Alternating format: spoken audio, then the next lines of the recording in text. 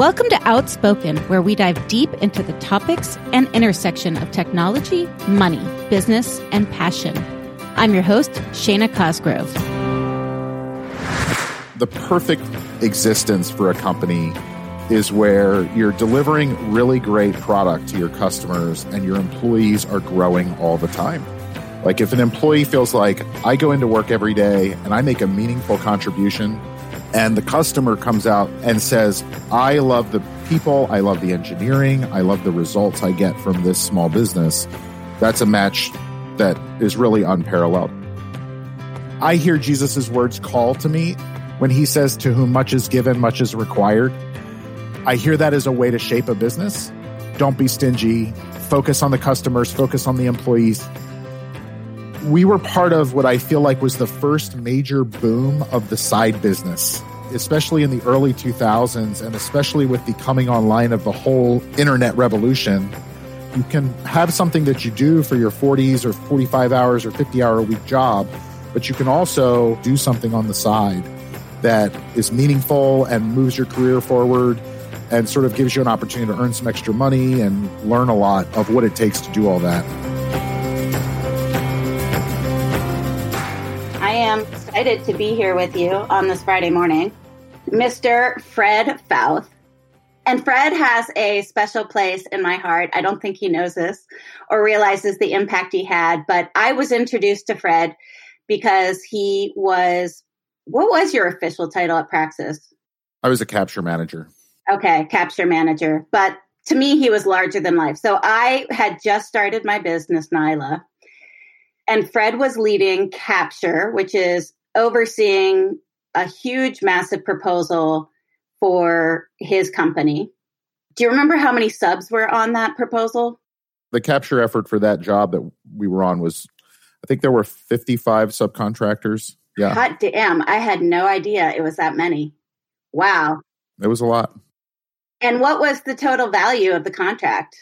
It was over 100 million, right? Yes. Yeah, probably closer up to 150.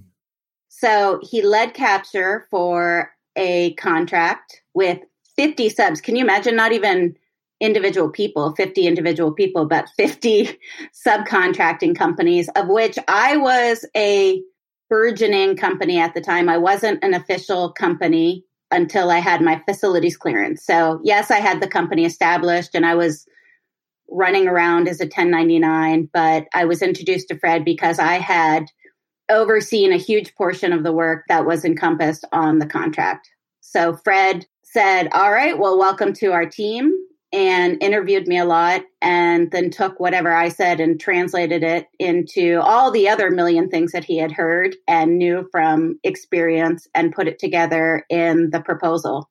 Yeah, we had a good time on that one, and we won that one, so that was great. Yeah, I used to go around and be like, well, I've helped on some technical volumes, and we happen to get rated very well and win. So the first proposal I was on as my company, Nyla, we won together. And then Fred let me take him to lunch and pick his brain.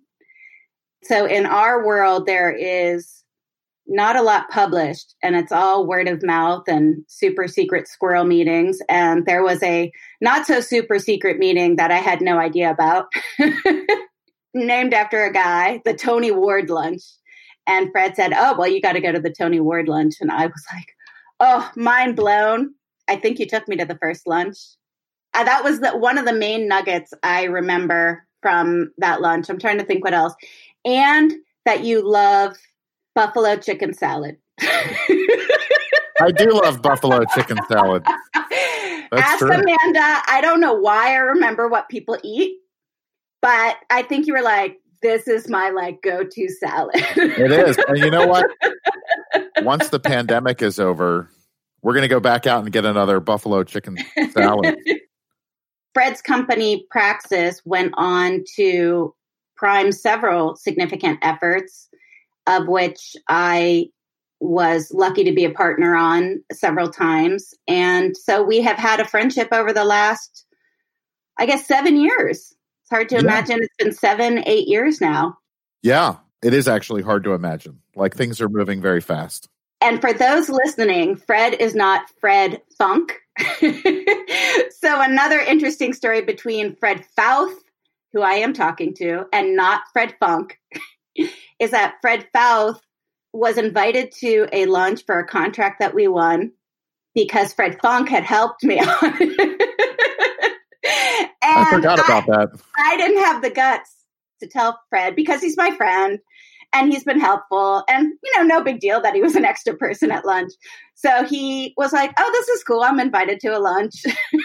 Yeah, you sent me an invite. It was like, come to lunch, having a thing. Well, that was a good time.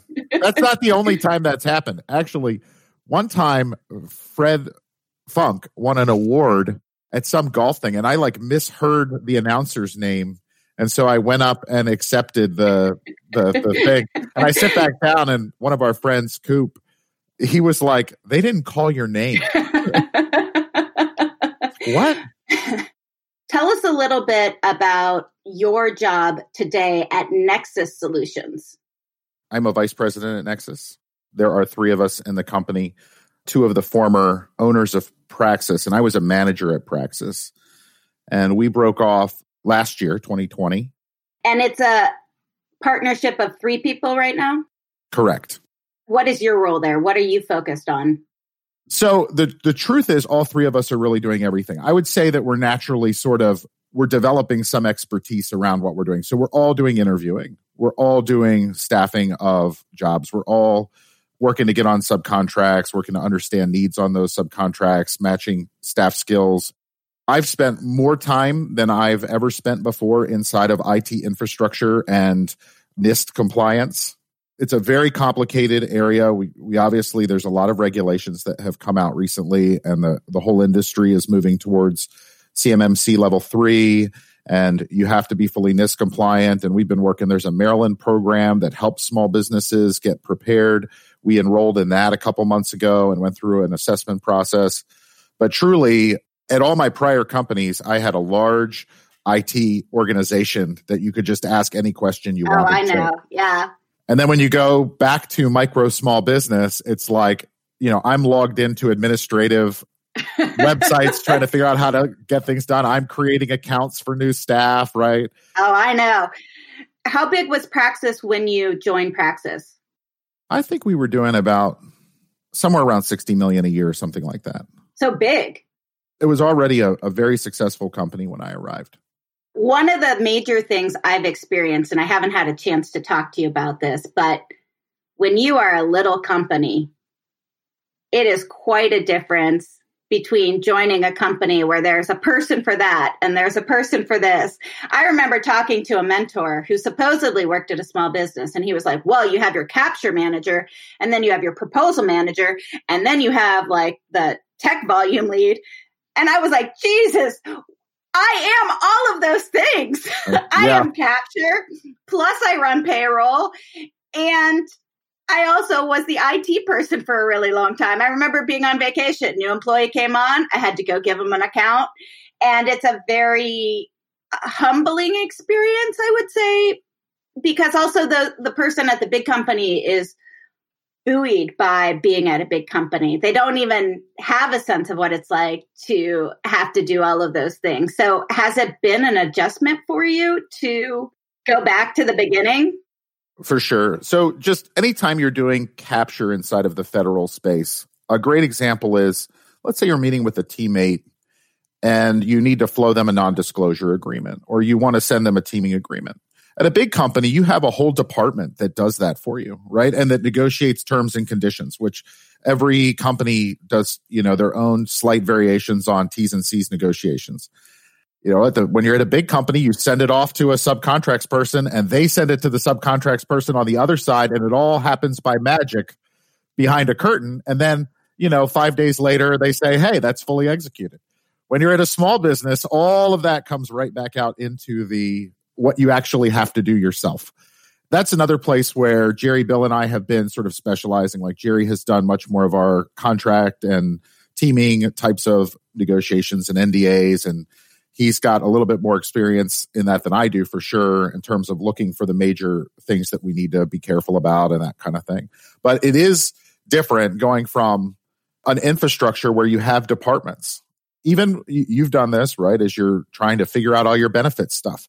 When you have an HR department, it's very nice. They can spend a lot of time figuring out all the little moving parts of benefits. When it's just a couple people, you rely on some consulting expertise, but there's a lot that falls back to the owners.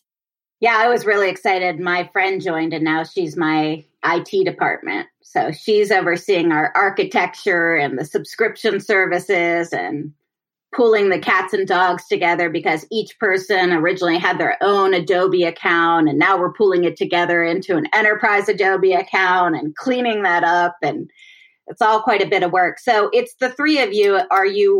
How many vendors or partners are you working with to get things done? We have a cost and finance and accounting consultant. And so a lot of the time carding and billing and that kind of stuff is actually being handled by a person who's an expert in that. But in terms of like an admin to help with something like calendaring or organizing meetings, no, that's all on us ourselves.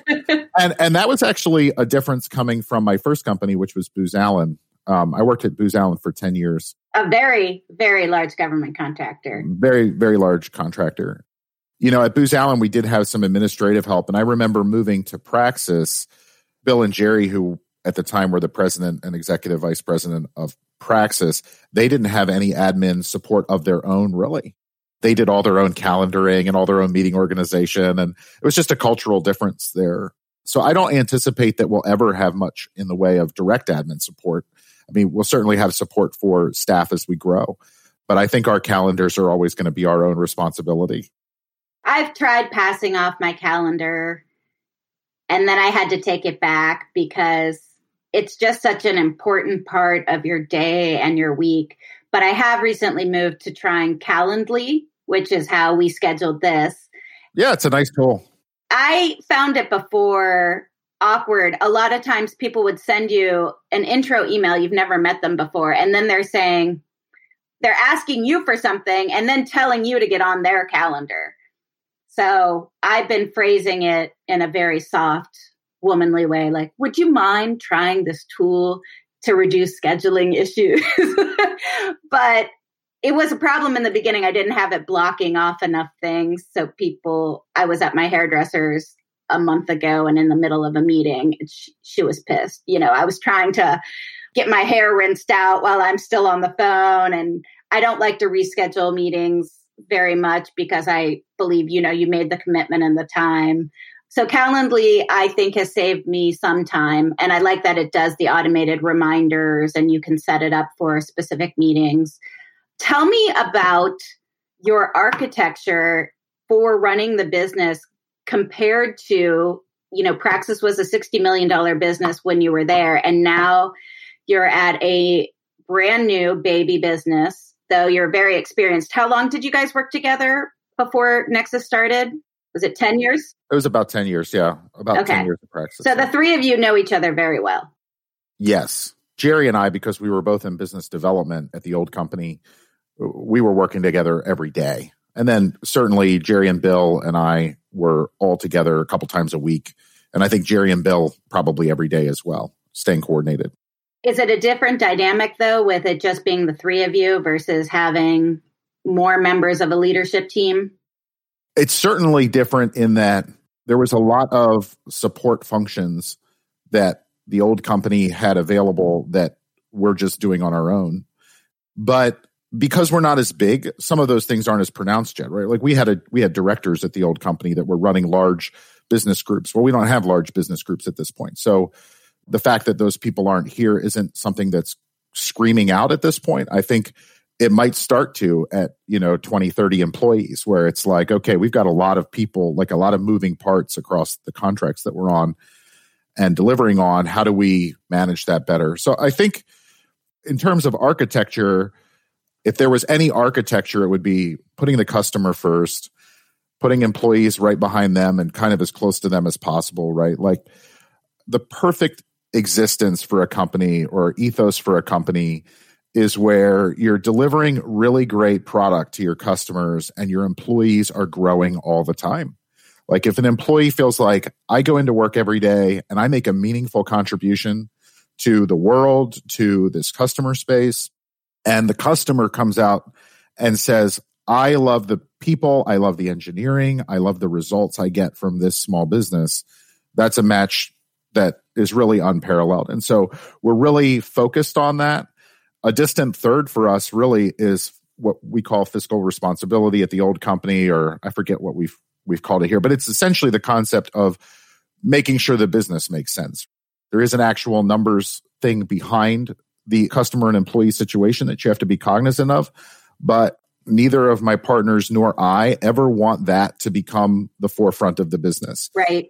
It's like when that starts being your major decision-making driver, you stop doing the right things. And if you do the right things and you just stay relentlessly focused on that piece with an awareness of the business side of it, it's way better for the customers. It's way better for the employees. And we've seen other companies in the industry that almost they reverse those two, and then it feels a little bit like it falls apart. And then our fourth core value is about giving back to the community. So our thought process around this is if you do what's right for your customers and your employees, and that relationship is killing it, and you're being really thoughtful about the fiscal aspects of the business so that you're making good decisions, that should leave a lot left over to make a big difference in the local community. And so we've already done, even though we were in a pre-revenue stage until very recently, we were already doing some charitable giving and trying to get involved and have Nexus be known as a company that wants to be involved in the community and giving back, right? And I know you guys do a lot of that too, because I follow your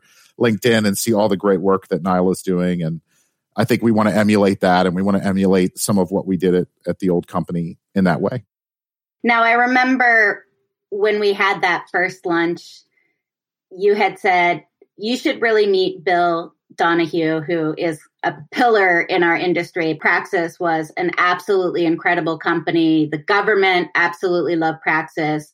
We should talk about those in present tense. Praxis is a great company, and the government loves Praxis. They're a very good company. And they were great to partners. They are great to partners. Sorry, Praxis was sold in what year?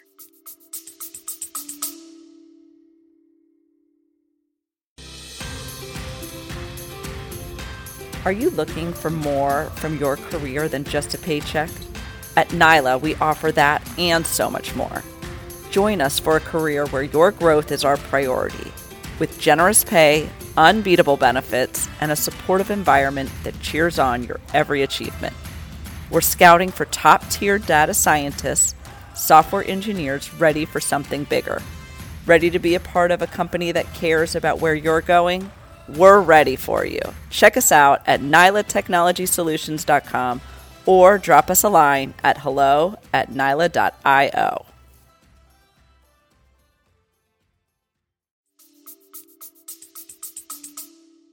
...2017, but they're still operating as Praxis in the market as like a wholly owned subsidiary. So Praxis is owned by General Dynamics at this point.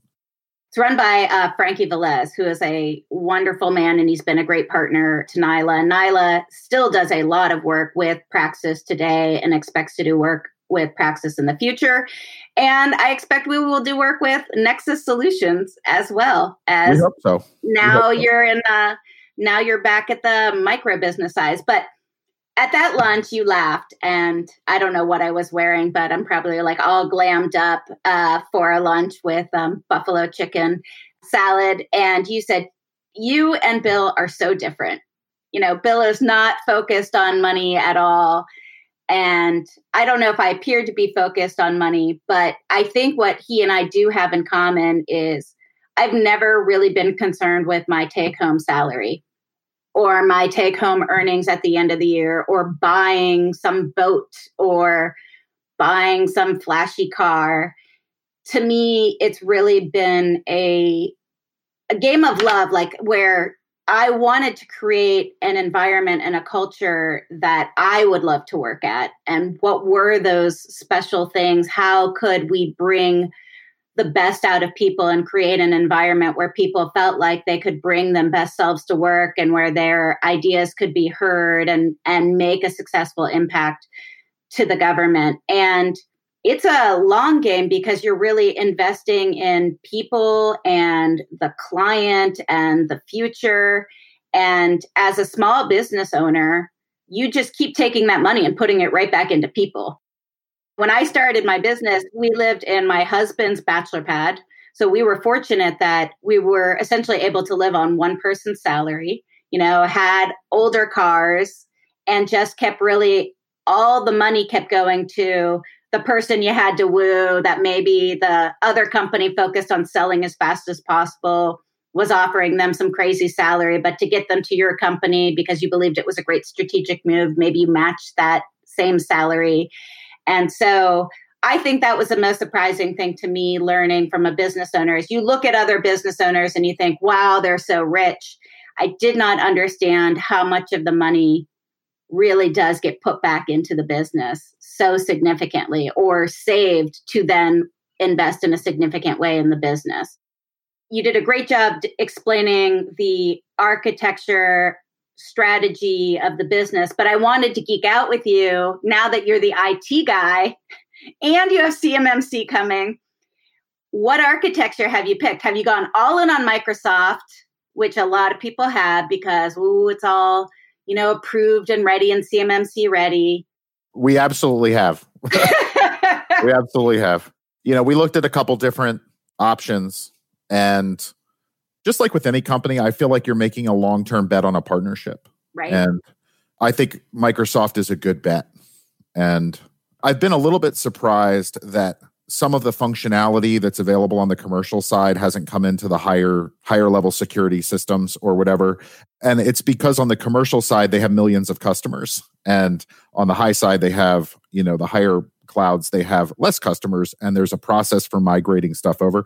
So there's a little bit of a slowness in the uptake, but living in an ecosystem is nice. I mean, you kind of know how it's supposed to work and you have the ability to, submit tickets or whatever to get problems solved. And I think it could be a mistake to spend too much time trying to grow your own because you're trying to save a couple bucks a month on licensing, for example.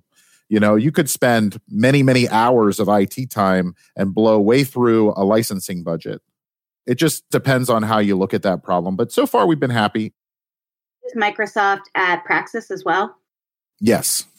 And were you fully using Teams at Praxis? Not the way we are now. And in fact, we kind of started on Teams just maybe a little bit ahead of the pandemic, like having a couple like work at home types of meetings. And then the pandemic, of course, has just accelerated virtual meeting to be the norm, which I love. I really do love being able to walk out of my bedroom and down to my office and get started. It's actually really great. So yeah, we're fully virtual at this point, and we are using Teams. And I think as we do more billable work and we're growing the actual customers we're supporting, and if we end up doing product work on the back end, we'll use some more features of Teams than just the video conferencing, which is really what we use most of the time now. Do you use anything that's a Slack-like feature for chatting? We've dabbled in it, but we haven't done it a lot yet. And okay. I've used Slack for some other jobs. Jerry has used Slack on some other stuff. And one of the big challenges right now is the email problem with Slack. Like you can have half of a conversation going on in Slack and you can have half of a conversation going on in email. And you just have to be able to make sure that like there's a culture of doing one or the other, but not almost either or because things can get lost. We have switched to using Slack for almost all internal discussions. So anything internal is really discussed across Slack. So an external email came in, right? And we're definitely talking to clients, partners, et cetera, via email. Some of our vendors that we work quite closely with, I'm working with a capture team that's helping us with DoD and civilian capture. And we have them in Slack as well because it just gets lost in email. Like, what did you say? Where is it? Where's the link? Putting us there. So that's been our experience. But I was wondering, you guys had been in person working together at an office for so long. And not only are you a new company plus COVID, so now all three of you are working from home pretty consistently. Yes. What's that change been like for you? I think it helps to have 10 years of history whenever you go into that environment, right? I would say we've gotten really used to it really fast. I certainly would like to get back in person. And I think especially for some of the proposal brainstorming sessions that we've done and things like that, doing them over Teams would be pretty hard. There is an actual advantage to having everybody sit in a room and have a giant whiteboard, or in the case of our previous company, a room that's just painted whiteboard on all four walls, and you can sort of have everything going and the discussions going, and you can walk from your desk back to that giant whiteboard. There's something collaborative and special and sort of gets everybody in the right brainstorming space that just doesn't happen with a Teams environment. And I think some of that is humans naturally talk over one another a bit. And when you're on a virtual environment, you have to be very careful because you can't actually hear a cacophony of voices coming in at the same time. And you want to be able to have some of those small side conversations take place inside of a greater brainstorming session, or have a little bit of the dynamic of like ideas flowing across one another that the virtual environment slows down. So I do look forward to getting back in person at some point, but being a micro small business, we're not going to have a physical location for a little while at least, just to save, overhead. Buildings cost money.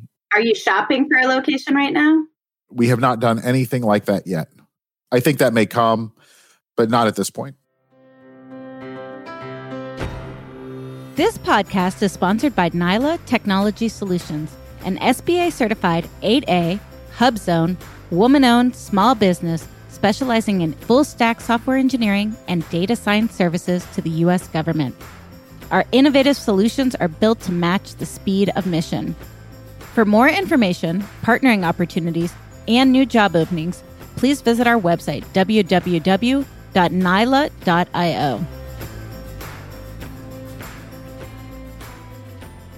How did you develop your website? Who was responsible for it? And what platform did you use? I'm very curious.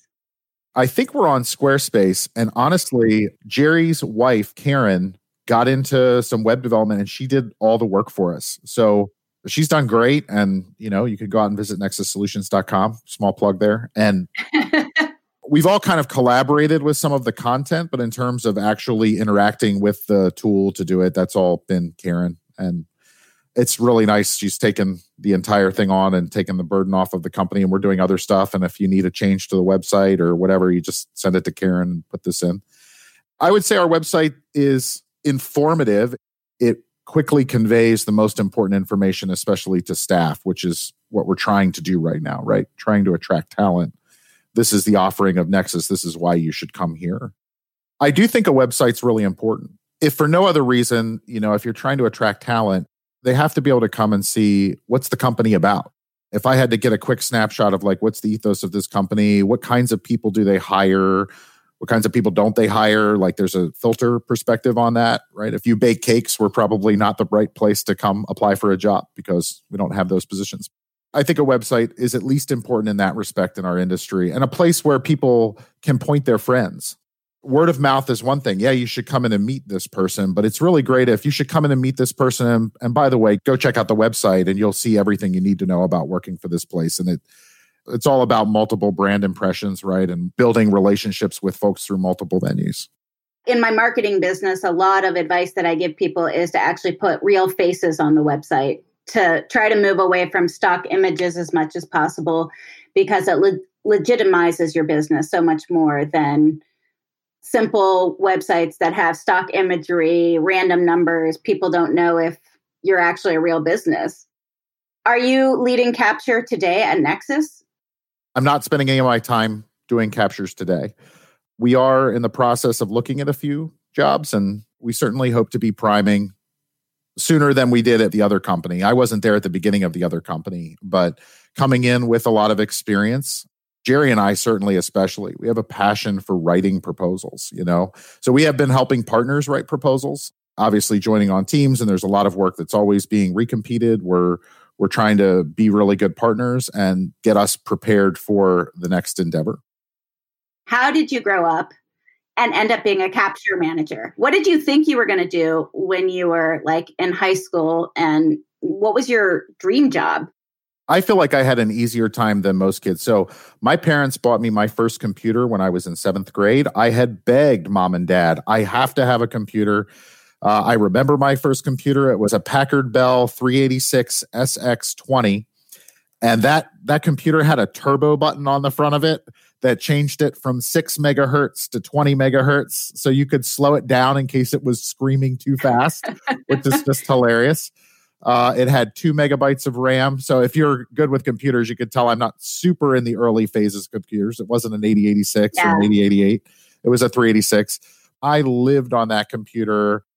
Were your parents into computers? How did you even know to ask for one, or how did that all come about? Not at all. I think my godparents had a computer, and when we would go over and visit them, we would play games on them or something like that. And I just started, like, everywhere I would be in a retail shop or whatever, and they'd have a computer magazine, I'd be like drawn to that. And so I kept telling my mom, like, no, we have to get this kind. And they put me off for probably a year and a half. My parents were of relatively modest means. My dad was like a shipping manager inside a manufacturing company that my grandfather owned, actually.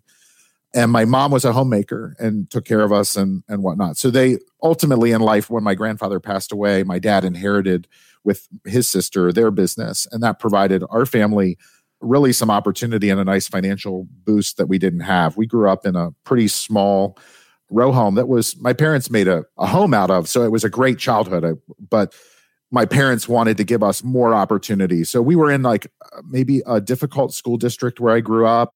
Did you grow up in Baltimore City? We were in Baltimore County, but we were right on the edge of the city. It was really important to my mom to send us to private school because she felt that was going to give her kids this leg up. And she would talk to me, like, even from probably elementary school, like, you know, you're going to go to college. Neither of my parents went to college. My dad actually didn't graduate high school. He went to work at like 16 years old for his father. Where are you in your family lineup? You have brothers and sisters? I have 2 older sisters. The one right above me did go to college, like for a full bachelor's degree. And the one above her went to community college and ended up becoming a bookkeeping accountant. Both have been successful in their own rights, but mom was really big on like, you're going to do better than we did. It's a little bit emotional for me to think about. Both of my parents passed away with COVID this year. Yeah, I'm so sorry. And right after each other. Yeah. So anyway, back to the computer. So I just begged mom for a computer. She finally... Was there any computer in the house at all? No, there was no computer. So you not only begged for a computer, but you got the first computer in your whole family. Yeah, I got the first computer. Was it in your room? It was not. No, it was actually in our basement. And my parents at the time had no interest in doing anything computer-wise. So my dad worked for my grandfather's manufacturing company, and their front office was all computerized, right? So I did occasionally like go into work with him, or he would take me in and I would see all the computers and like, I got to get on this. So they eventually got me my own Packard Bell 386. And I just loved it. And I started a bulletin board system. Are you old enough to know what those are? I'm older than you. Are you older than me? Oh my God. This is the funny thing. I think it's so fascinating. You're way more mature than I am in behavior and everything. But I think I'm like 8 years older than you. Well, there you go. So I started calling bulletin board systems, which if you don't know what those are and you're listening to the podcast, you should totally look them up. It's kind of a precursor to the internet. For about a year and a half. And then I was like, I got to start my own. So using up your family's landline too. I started like almost immediately lobbying for a second phone line, which my parents eventually sprung for like a year and a half after. They didn't make you get a job to pay for it? I did like lawn stuff, but I was in 9th grade. So it's old enough to work. And I guess so. I was 12. So they got an extra landline into the house, and I ran this bulletin board called the Dog Pound for a couple of years. And you can actually still find like little remnants out online. And that really got me into computers. And I went through high school and they didn't really have much of a computer curriculum at all at the time. It was almost like computer basics, like the class they had. So I was just by working at home, I was like kind of beyond that course, right? It was almost like all my friends knew and I knew like, oh, Fred's just going to do computer stuff when he gets older. Like that's obvious. And it was obvious to me.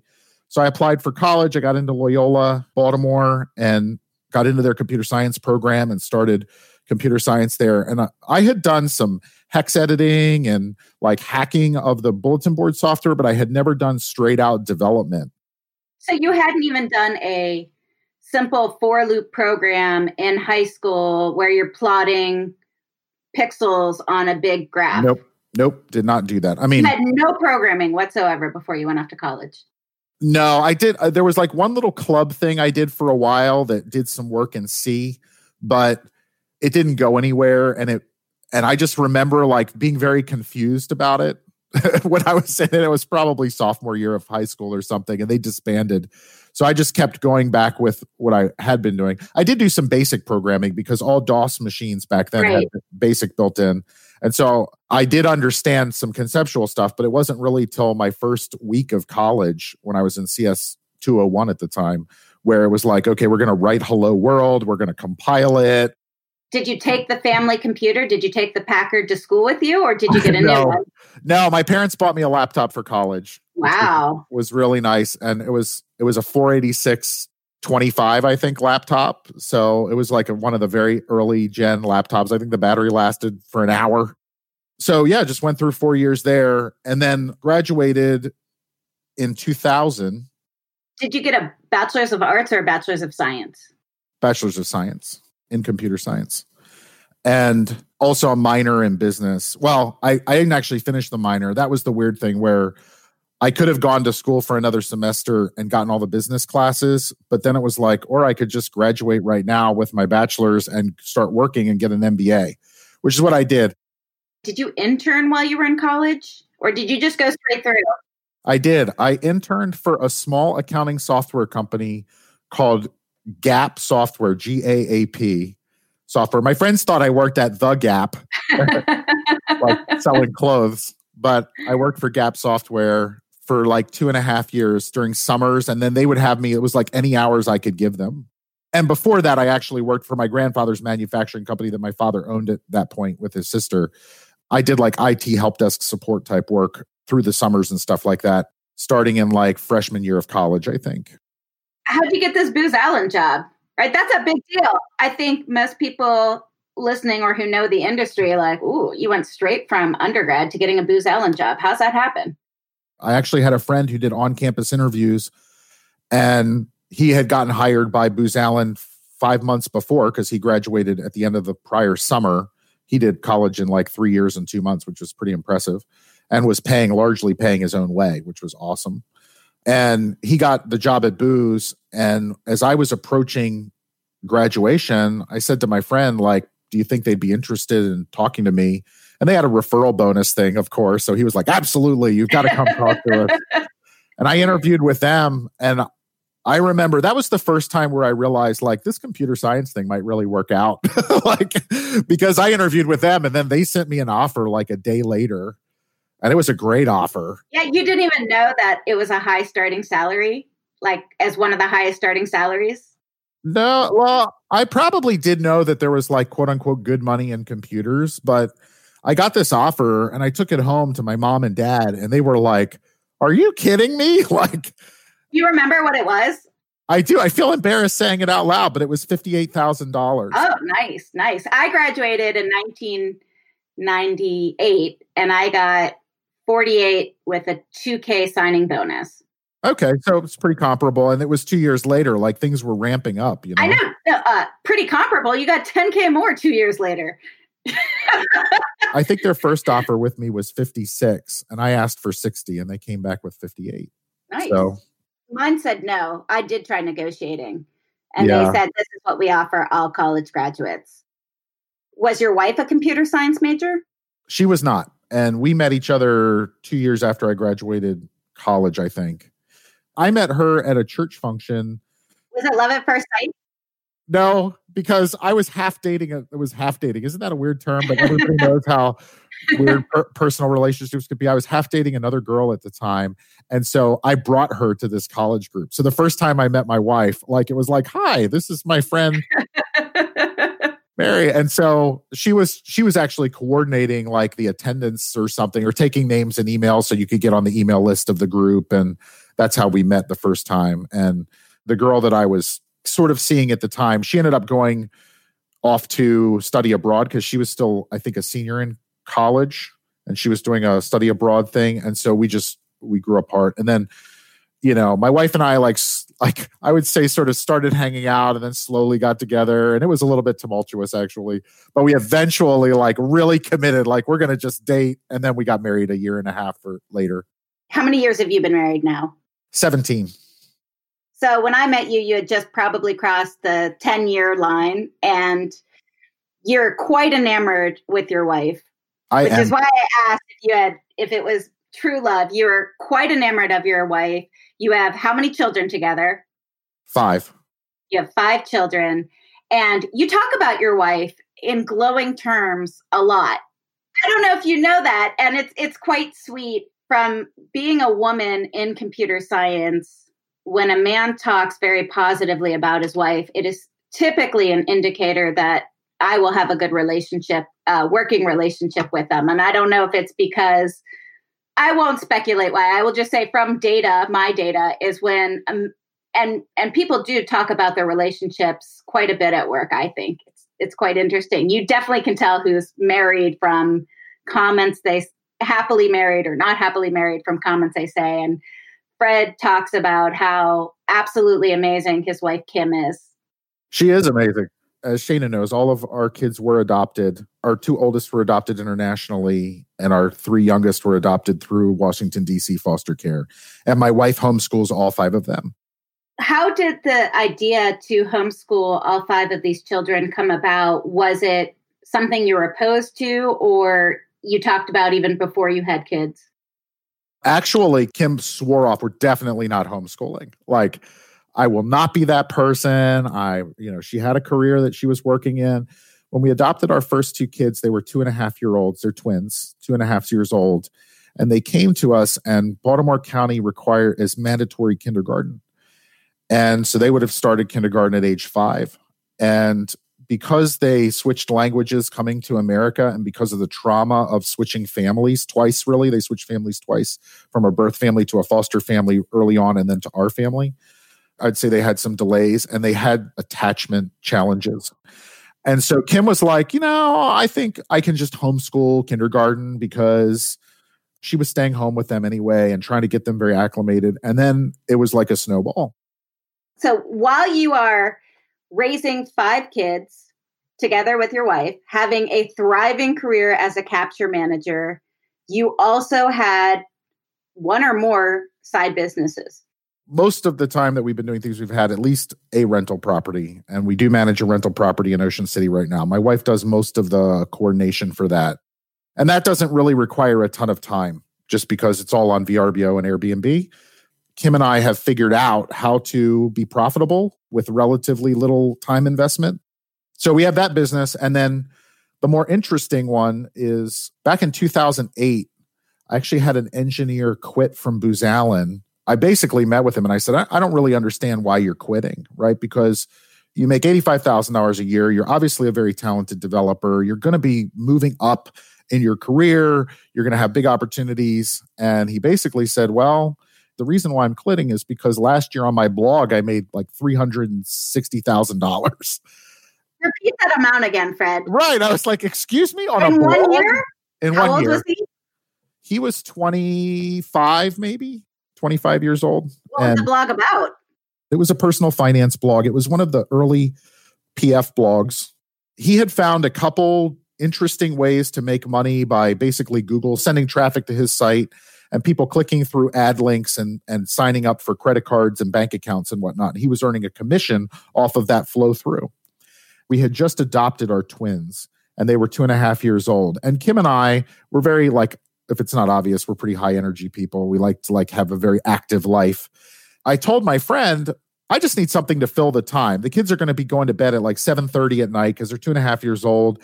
From 7:30 to 11, I could invest my time in something pretty much every night. Could I start a blog? Because if I could make $1,000 a month, that would be worth it and it would be a hobby. And he said, I am positive if you start this blog, you can make $1,000 a month. It's not even a question to me. You just got to stand it up and just get started. I actually asked several different friends, would you partner with me in this blog? And the first few people I asked were like, I don't think so. I don't really like writing, or I don't know. It just sounds like a lot of work. And I went to Ethan that sounds terrible that he was like third on the list, but it wasn't a priority list. I didn't even know what I was getting into. It was more like, do you want to try this thing out with me? And maybe we'll become really rich. Well, why did you want a partner? I'm definitely that kind of person, right? Like I have to be doing it with somebody in order to stay motivated, especially in this blog startup world, which is a little bit different than the Nexus startup world. The blog startup world is like, I didn't even know what the business model was. Like I figure I'm going to stand up a website and somehow, some way, the money is going to start coming in. And I think in the first month we made like $3 or something. Well, that's amazing that you made money even just the first month. Yeah. And then the next month we made $20. And the next month after that, we figured out something and we made $80. And how did you make your money? Were you selling something? So blogging works the same as basically the whole entertainment and information industry. And the idea is somehow you have to attract eyeballs onto your content. And when you do that, then you can sell ad space or whatever through those links. Our blog was really, I like to think of it as trying to produce perennial content. The reason why I picked home improvement as a topic was first off because I loved home improvement. I don't know if I mentioned it was a home improvement blog yet, but it was. And we had a new home that we had bought. So we had a lot of projects to do. And I liked writing. So I figured this was kind of all going to work out. In this 2008 timeframe, there wasn't a lot of competition for content. And so if you think about the way Google works, when you type in something into Google, it has to return you 10 results. That's the business model of Google. So our thought was, we'll write content and we'll just try to get content that's good enough to rank in those top 10 results. We actually started making enough money 2 years in to that endeavor for my partner to go full time on it. So I stayed in our primary industry and my partner, Ethan, went full time on the site. And so we were paying his salary and benefits and whatnot. Did you create an LLC for the business before you started blogging? Yes.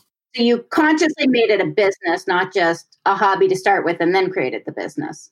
Yeah, well, so there was about a 5-month period where it was just a hobby. And then when my buddy Ethan came on board, the first thing I was like, I think we need to create an LLC. Is it 50-50 between the two of you? It's 55-45 me. Did the wives come on as partners? They did. Now, the way we structured it is essentially the families are 55-45 at this point. And we have, if somebody's putting work into it, they get a salary ahead of the ownership. So when my partner went full time, we were paying his salary out of the revenues, and then we'd have a bottom line profit, and then that would get split 55-45, right? So he was making a real full time salary before we did that split. And that ended up working out. I think he worked it for about 2.5 years. And there was some major restructuring that took place in the Google algorithms and how some of our large partners were viewing their sort of internet presence and how much revenue they were doling out.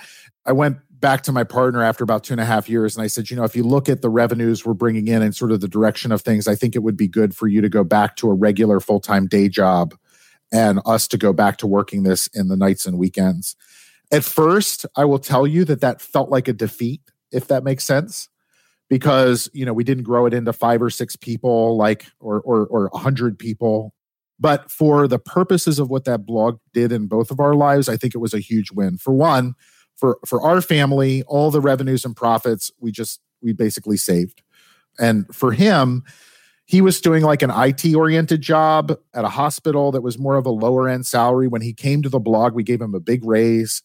And he learned all of these new skills around search engine optimization and content production. And then he leveraged all those skills into his next job where he went and started doing this work for like a very large company. So as we started like retrospectively looking at what is success and failure, right? Well, the blog never went bankrupt or anything. In fact, it still just continues to like make money because of the virtue of passive income, the way the internet works. It might not make money forever. It certainly doesn't make as much as it used to. That whole experience was very good for us in learning like some of the basics of being responsible for your own business and trying to grow it. And we were part of what I feel like was the first major boom of the side business.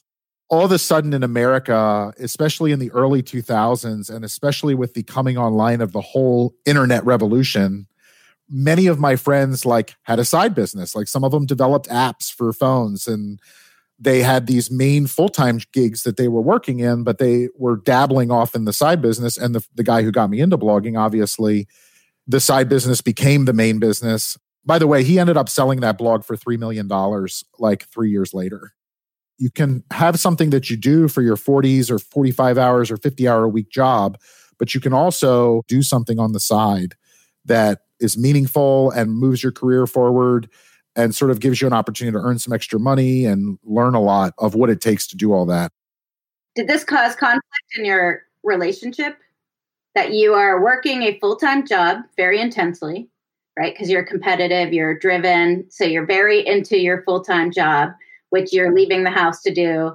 And then you're coming home, you have 2 young babies in the beginning, and you're spending all this time on a blog. Now, a lot of people, they just immediately hear that and think there's no room in my life for that. What was your experience?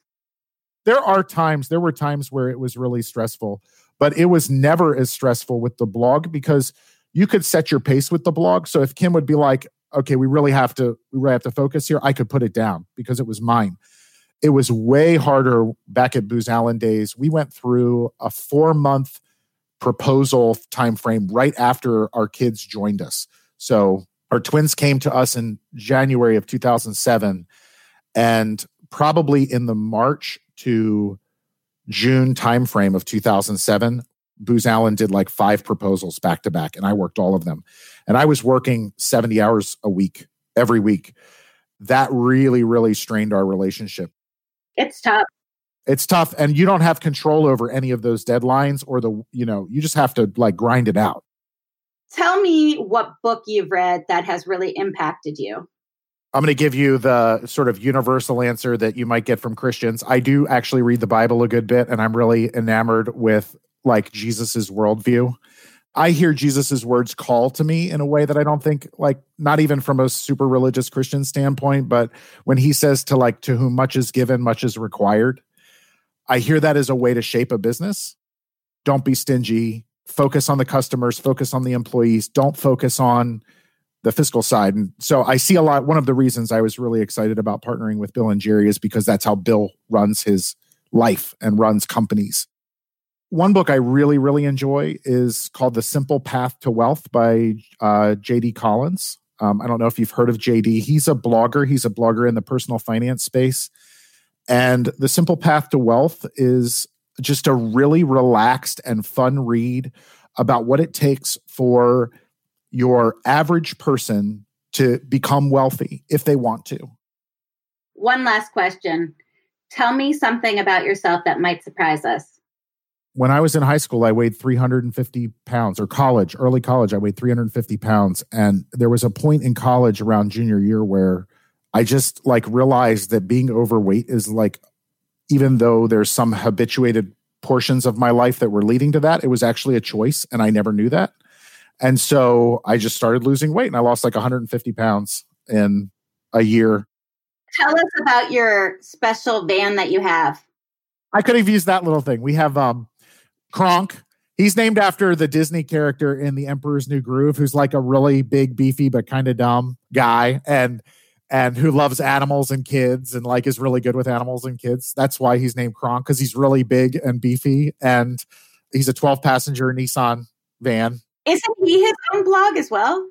He has his own Facebook page, which he has not been diligent in. This was so wonderful. You are a wonderful storyteller. And I know we only scratched the surface on some things, but I really appreciate you taking the time to talk with me and share your stories with others. How can we reach you, Fred? nexussolutions.com, and you can go to the About page and my contact information. You can email me right there. Or you can go to my blog, oneprojectcloser.com, and find our contact information there. And how do we find Kronk on Facebook? Kronk Foth. And I'm pretty sure his account violates the terms of service of Facebook, by the way, because he's not a real person, but he's a real person to us. Thanks so much for listening to today's podcast. Please be sure to share it with friends and family. If you'd like to follow us on social media, you can find us on Instagram, Facebook, and LinkedIn under the Outspoken Podcast. Thanks again, and chin up, heads up, eyes forward.